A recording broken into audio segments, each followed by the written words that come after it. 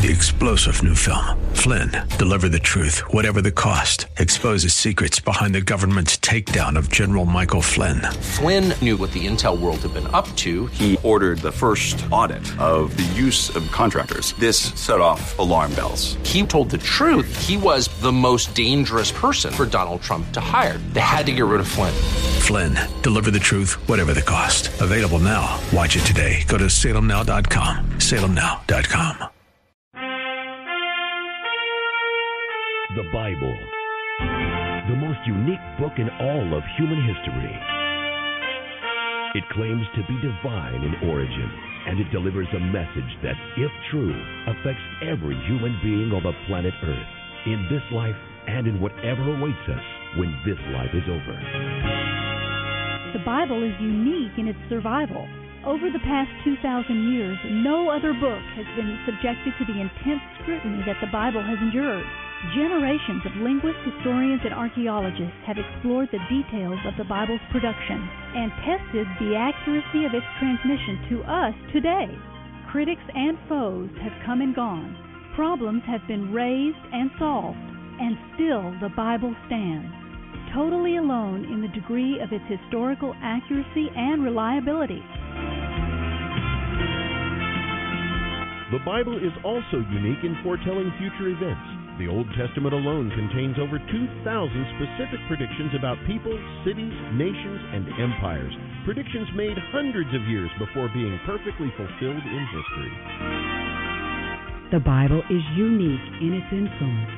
It's been called the fountainhead of Western civilization and is by far the most quoted text in America's founding documents.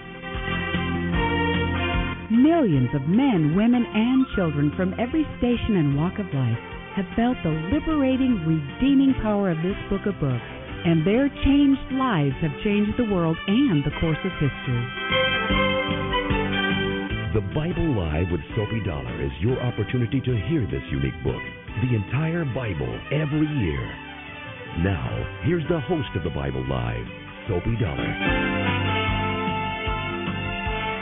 Thank you, Kevin, for getting us on the air tonight, and thank you, folks, for joining with us for the Bible Live broadcast. We're going to pick up tonight at 1 Kings chapter 10. Now, we are getting deep into the time, the reign of King Solomon of Israel.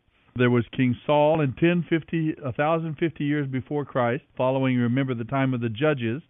Samuel was the one who anointed Saul to be king. There were many warnings about a king, about a strong central statist government, that in the minds of people that this would replace God. This was a great danger, that they would stop depending upon God and start depending upon government, upon this powerful individual, the king. And yet they wanted to be like other nations. Remember, that was also a problem because Israel was never called to be like other nations. They were to set the pace. They were to be a God-centered society, loving God and serving God. We're talking about a people who believed in God and trusted God and walked with God and let their relationship with God govern and guide them in their relationships with each other and with the world around them. That was what they were called to, and that's what we're called to today as well as God's people. Saul was chosen as king in 1050 B.C. David came in 1010, that's 40 years later. David at least had the vision of God's unique calling for the people of Israel and for the whole world, and he was willing to walk by faith in that. Even though he did so imperfectly, his heart was right there. Solomon has that instinct at the beginning, but loses it through the years of his reign. He starts reigning in 970. That's where we are, deep now into the reign of King Solomon. And we're going to see how his many wives and his many compromises with wealth and power and central government and spending, he destroys the economy and even takes the nation off of its foundations of loving and serving God. We'll get to that in just a little bit. Right now, though, let's go and finish up this beautiful Psalm 68 that we've been reading now for, this is our third time, remembering God's glory and power. Psalm 68, 28 through 35. Summon your might, O God. Display your power, O God, as you have in the past. The kings of the earth are bringing tribute to your temple in Jerusalem. Rebuke these enemy nations, these wild animals lurking in the reeds, this herd of bulls among the weaker calves. Humble those who demand tribute from us. Scatter the nations that delight in war. Let Egypt come with gifts of precious metals. Let Ethiopia bow in submission to God. Sing to God, you kingdoms of the earth. Sing praises to the Lord. Sing to the one who rides across the ancient heavens, his mighty voice thundering from the sky. Tell everyone about God's power. His majesty shines down on Israel. His strength is mighty in the heavens. God is awesome in his sanctuary. The God of Israel gives power and strength to his people. Praise be to God. End of reading Psalm 68, 28 through 35. You are all I need when I'm surrounded. You are all I need if I'm by myself. Oh, you fill me with. This is the Bible Live with Soapy Dollar.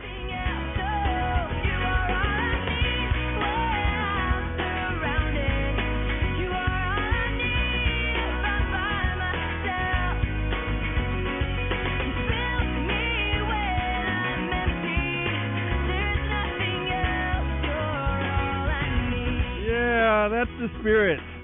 That's the right attitude. That's what God is looking for. A broken, humble, contrite spirit, willing to admit our need for God and willing to admire, worship, desire to know Him as our God. He is the object of our affection. That is fundamentally the message of the entire Bible, the key to knowing God. It's not religiosity. It's not joining this church or that church. It's not spiritual or religious ritual. It's a heart attitude of humility and brokenness and desire toward the Lord. It's a heart attitude of being willing to trust Him and to humble ourselves and to understand that we need God. Those are primary attitudes of God's people. That along with gratitude, thankfulness. And, of course, we've seen all of that expressed through Solomon in these early years. And we're going to continue tonight to watch the extent of Solomon's wealth, Solomon's splendor, Solomon's fame. But he compromises his faith, and we're going to see the cracks in the facade, the beginnings of the downfall of Solomon and of the nation as the nation divides after his death. Let's go now to our reading from the book of 1 Kings on the Bible Live. 1 Kings 10:1 through 12:33. 1 Kings 10. When the queen of Sheba heard of Solomon's reputation, which brought honor to the name of the Lord, she came to test him with hard questions. She arrived in Jerusalem with a large group of attendants and a great caravan of camels loaded with spices, huge quantities of gold and precious jewels. When she met with Solomon, they talked about everything she had on her mind. Solomon answered all her questions. Nothing was too hard for the king to explain to her. When the queen of Sheba realized how wise Solomon was, and when she saw the palace he had built, she was breathless. She was also amazed at the food on his tables, the organization of his officials and their splendid clothing, the cupbearers and their robes, and the burnt offerings Solomon made at the temple of the Lord. She exclaimed to the king, "Everything I heard in my country about your achievements and wisdom is true. I didn't believe it until I arrived here and saw it with my own eyes. Truly, I had not heard the half of it. Your wisdom and prosperity are far greater than what I was told. How happy these people must be. What a privilege for your officials to stand here day after day listening to your wisdom. The Lord your God is great indeed. He delights in you and has placed you on the throne of Israel. Because the Lord loves Israel with an eternal love, He has made you king so you can rule with justice and righteousness." Then she gave the king a gift of 9,000 pounds of gold and great quantities of spices and precious jewels. Never again were so many spices brought in as those the queen of Sheba gave to Solomon. When Hiram's ships brought gold from Ophir, they also brought rich cargoes of almug wood and precious jewels. The king used the almug wood to make railings for the temple of the Lord and the royal palace, and to construct harps and lyres for the musicians. Never before or since has there been such a supply of beautiful almug wood. King Solomon gave the queen of Sheba whatever she asked for, besides all the other customary gifts he had so generously given. Then she and all her attendants left and returned to their own land. Each year Solomon received about 25 tons of gold. This did not include the additional revenue he received from merchants and traders, all the kings of Arabia, and the governors of the land. King Solomon made 200 large shields of hammered gold. each containing over 15 pounds of gold. He also made 300 smaller shields of hammered gold, each containing nearly 4 pounds of gold. The king placed these shields in the palace of the forest of Lebanon. Then the king made a huge ivory throne and overlaid it with pure gold. The throne had 6 steps and a rounded back. On both sides of the seat were armrests, with the figure of a lion standing on each side of the throne. Solomon made 12 other lion figures, one standing on each end of each of the 6 steps. No other throne in all the world could be compared with it. All of King Solomon's drinking cups were solid gold, as were all the utensils in the palace of the forest of Lebanon. They were not made of silver, because silver was considered of little value in Solomon's day. The king had a fleet of trading ships that sailed with Hiram's fleet. Once every 3 years the ships returned, loaded down with gold, silver, ivory, apes, and peacocks. So King Solomon became richer and wiser than any other king in all the earth. People from every nation came to visit him and to hear the wisdom God had given him. Year after year, everyone who came to visit him brought him gifts of silver and gold, clothing, weapons, spices, horses, and mules. Solomon built up a huge force of chariots and horses. He had 1,400 chariots and 12,000 horses. He stationed many of them in the chariot cities, and some near him in Jerusalem. The king made silver as plentiful in Jerusalem as stones, and valuable cedar wood was as common as the sycamore wood that grows in the foothills of Judah. Solomon's horses were imported from Egypt and from Cilicia. The king's traders acquired them from Cilicia at the standard price. At that time, Egyptian chariots delivered to Jerusalem could be purchased for 600 pieces of silver, and horses could be bought for 150 pieces of silver. Many of these were then resold to the kings of the Hittites and the kings of Aram. This is the Bible Live with Soapy Dollar. 1 Kings 11. Now King Solomon loved many foreign women. Besides Pharaoh's daughter, he married women from Moab, Ammon, Edom, Sidon, and from among the Hittites. The Lord had clearly instructed his people not to intermarry with those nations, because the women they married would lead them to worship their gods. Yet Solomon insisted on loving them anyway. He had 700 wives and 300 concubines, and sure enough, they led his heart away from the Lord. In Solomon's old age, they turned his heart to worship their gods instead of trusting only in the Lord his God, as his father David had done. Solomon worshipped Ashtoreth, the goddess of the Sidonians, and Molech, the detestable god of the Ammonites. Thus Solomon did what was evil in the Lord's sight. He refused to follow the Lord completely as his father David had done. On the Mount of Olives east of Jerusalem, he even built a shrine for Chemosh, the detestable god of Moab, and another for Molech, the detestable god of the Ammonites. Solomon built such shrines for all his foreign wives to use for burning incense and sacrificing to their gods. The Lord was very angry with Solomon, for his heart had turned away from the Lord the God of Israel, who had appeared to him twice. He had warned Solomon specifically about worshiping other gods, but Solomon did not listen to the Lord's command.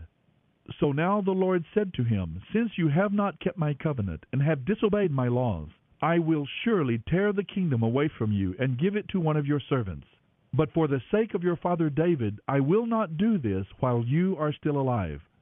I will take the kingdom away from your son, and even so I will let him be king of one tribe, for the sake of my servant David, and for the sake of Jerusalem, my chosen city." Then the Lord raised up Hadad the Edomite, a member of Edom's royal family, to be an enemy against Solomon. Years before, David had gone to Edom with Joab, his army commander, to bury some Israelites who had died in battle. While there, the Israelite army had killed nearly every male in Edom.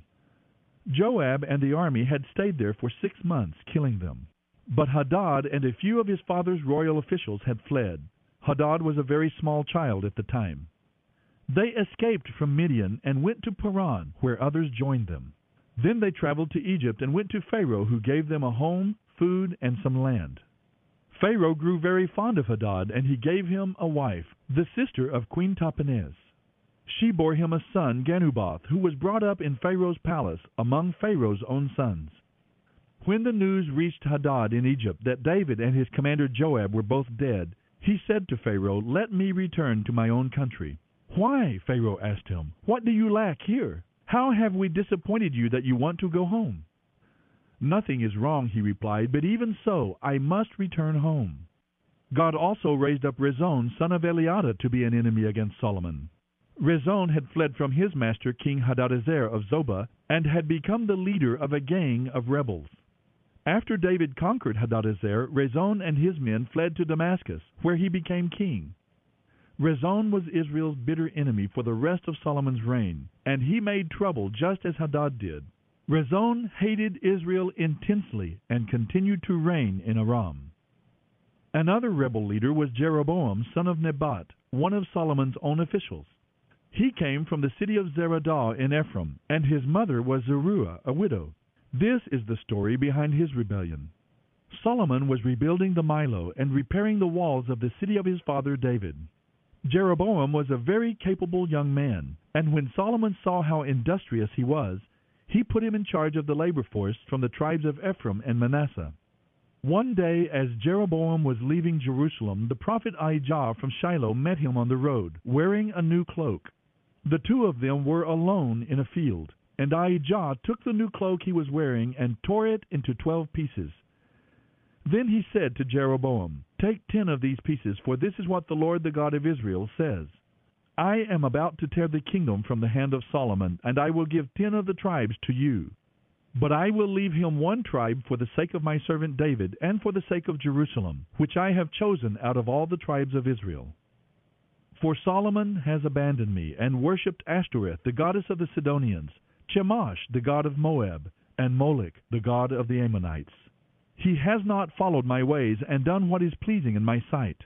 He has not obeyed my laws and regulations as his father David did. But I will not take the entire kingdom from Solomon at this time. For the sake of my servant David, the one whom I chose, and who obeyed my commands and laws, I will let Solomon reign for the rest of his life.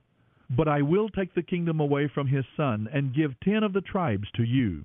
His son will have 1 tribe, so that the descendants of David, my servant, will continue to reign in Jerusalem, the city I have chosen to be the place for my name. And I will place you on the throne of Israel, and you will rule over all that your heart desires. If you listen to what I tell you, and follow my ways, and do whatever I consider to be right, and if you obey my laws and commands, as my servant David did, then I will always be with you.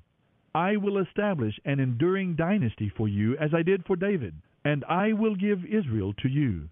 But I will punish the descendants of David because of Solomon's sin, though not forever." Solomon tried to kill Jeroboam, but he fled to King Shishak of Egypt, and stayed there until Solomon died. The rest of the events in Solomon's reign, including his wisdom, are recorded in the book of the Acts of Solomon. Solomon ruled in Jerusalem over all Israel for 40 years. When Solomon died, he was buried in the city of his father David. Then his son Rehoboam became the next king. This is the Bible Live with Soapy Dollar. 1 Kings 12. Rehoboam went to Shechem, where all Israel had gathered to make him king. When Jeroboam, son of Nebat, heard of Solomon's death, he returned from Egypt, for he had fled to Egypt to escape from King Solomon. The leaders of Israel sent for Jeroboam, and the whole assembly of Israel went to speak with Rehoboam. "Your father was a hard master," they said. "Lighten the harsh labor demands and heavy taxes that your father imposed on us. Then we will be your loyal subjects." Rehoboam replied, "Give me 3 days to think this over. Then come back for my answer." So the people went away. Then King Rehoboam went to discuss the matter with the older men who had counseled his father Solomon. "What is your advice?" he asked. "How should I answer these people?" The older counselors replied, "If you are willing to serve the people today and give them a favorable answer, they will always be your loyal subjects." But Rehoboam rejected the advice of the elders and instead asked the opinion of the young men who had grown up with him and who were now his advisers. "What is your advice?" he asked them. "How should I answer these people who want me to lighten the burdens imposed by my father?" The young men replied, "This is what you should tell those complainers. My little finger is thicker than my father's waist. If you think he was hard on you, just wait and see what I'll be like. Yes, my father was harsh on you, but I'll be even harsher. My father used whips on you, but I'll use scorpions." 3 days later, Jeroboam and all the people returned to hear Rehoboam's decision, just as the king had requested. But Rehoboam spoke harshly to them, for he rejected the advice of the older counselors and followed the counsel of his younger advisers. He told the people, "My father was harsh on you, but I'll be even harsher. My father used whips on you, but I'll use scorpions." So the king paid no attention to the people's demands. This turn of events was the will of the Lord, for it fulfilled the Lord's message to Jeroboam, son of Nebat, through the prophet Ahijah from Shiloh. When all Israel realized that the king had rejected their request, they shouted, "Down with David and his dynasty! We have no share in Jesse's son. Let's go home, Israel. Look out for your own house, O David." So the people of Israel returned home. But Rehoboam continued to rule over the Israelites who lived in the towns of Judah. King Rehoboam sent Adoniram, who was in charge of the labor force, to restore order, but all Israel stoned him to death. When this news reached King Rehoboam, he quickly jumped into his chariot and fled to Jerusalem. The northern tribes of Israel have refused to be ruled by a descendant of David to this day. When the people of Israel learned of Jeroboam's return from Egypt, they called an assembly and made him king over all Israel. So only the tribe of Judah remained loyal to the family of David. When Rehoboam arrived at Jerusalem, he mobilized the armies of Judah and Benjamin, 180,000 select troops, to fight against the army of Israel and to restore the kingdom to himself. But God said to Shemaiah, the man of God, "Say to Rehoboam, son of Solomon, king of Judah, and to all the people of Judah and Benjamin, this is what the Lord says. Do not fight against your relatives, the Israelites. Go back home, for what has happened is my doing." So they obeyed the message of the Lord and went home, as the Lord had commanded. Jeroboam then built up the city of Shechem in the hill country of Ephraim, and it became his capital. Later he went and built up the town of Peniel. Jeroboam thought to himself, "Unless I am careful, the kingdom will return to the dynasty of David. When they go to Jerusalem to offer sacrifices at the temple of the Lord, they will again give their allegiance to King Rehoboam of Judah. They will kill me and make him their king instead." So on the advice of his counselors, the king made 2 gold calves. He said to the people, "It is too much trouble for you to worship in Jerusalem. O Israel, these are the gods who brought you out of Egypt." He placed these calf idols at the southern and northern ends of Israel, in Bethel and in Dan. This became a great sin, for the people worshipped them, traveling even as far as Dan. Jeroboam built shrines at the pagan high places and ordained priests from the rank and file of the people, those who were not from the priestly tribe of Levi. Jeroboam also instituted a religious festival in Bethel, held on a day in mid-autumn, similar to the annual Festival of Shelters in Judah. There at Bethel he himself offered sacrifices to the calves he had made, and it was at Bethel that he appointed priests for the pagan shrines he had made. So on the appointed day in mid-autumn, a day that he himself had designated, Jeroboam offered sacrifices on the altar at Bethel. He instituted a religious festival for Israel, and he went up to the altar to burn incense. End of reading 1 Kings 10:1 through 12:33. Breathe on me, breath of God. Bring my life close to your spirit. And breathe on me.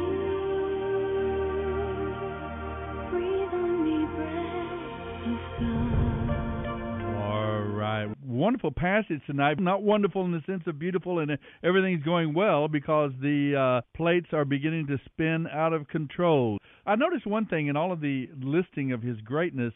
Everything was all about Solomon, his wisdom, his riches, his intelligence, his palace, his buildings. I don't know if I'm imagining that in the passage or not, but everything seemed to be centered around him. Of course, he gathered the Proverbs. There's a lot that could be said good. The Song of Solomon that was early in his reign, his early wedding.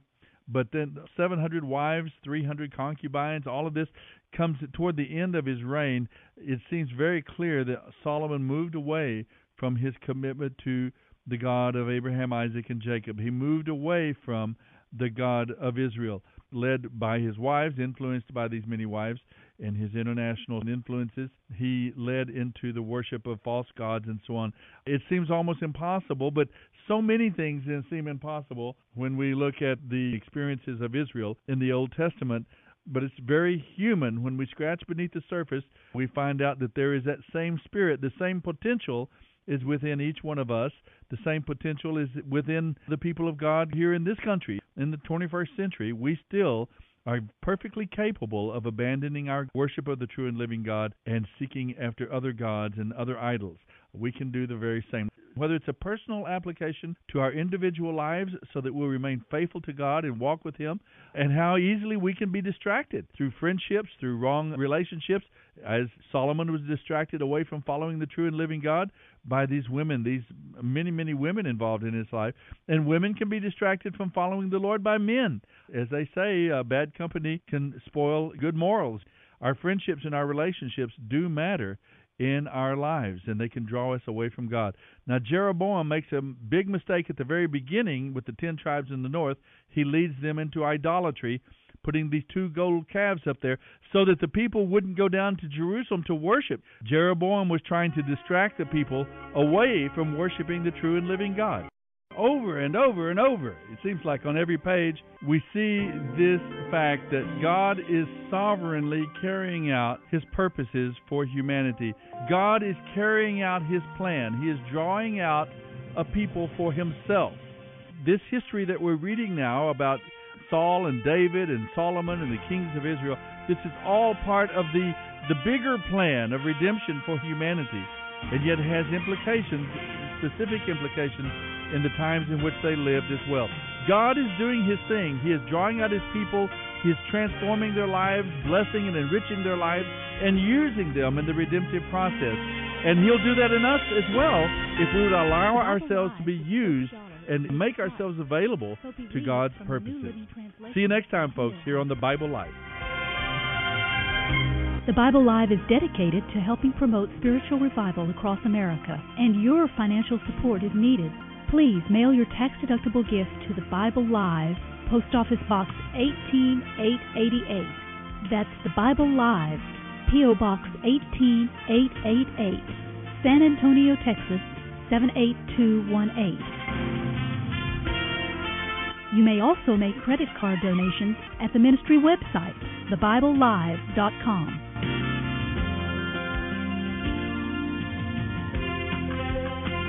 Now don't forget, join us each weekday for The Bible Live with Soapy Dollar.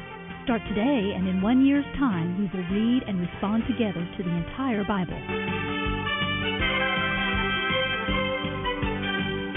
Let the most important word you hear each day be God's Word.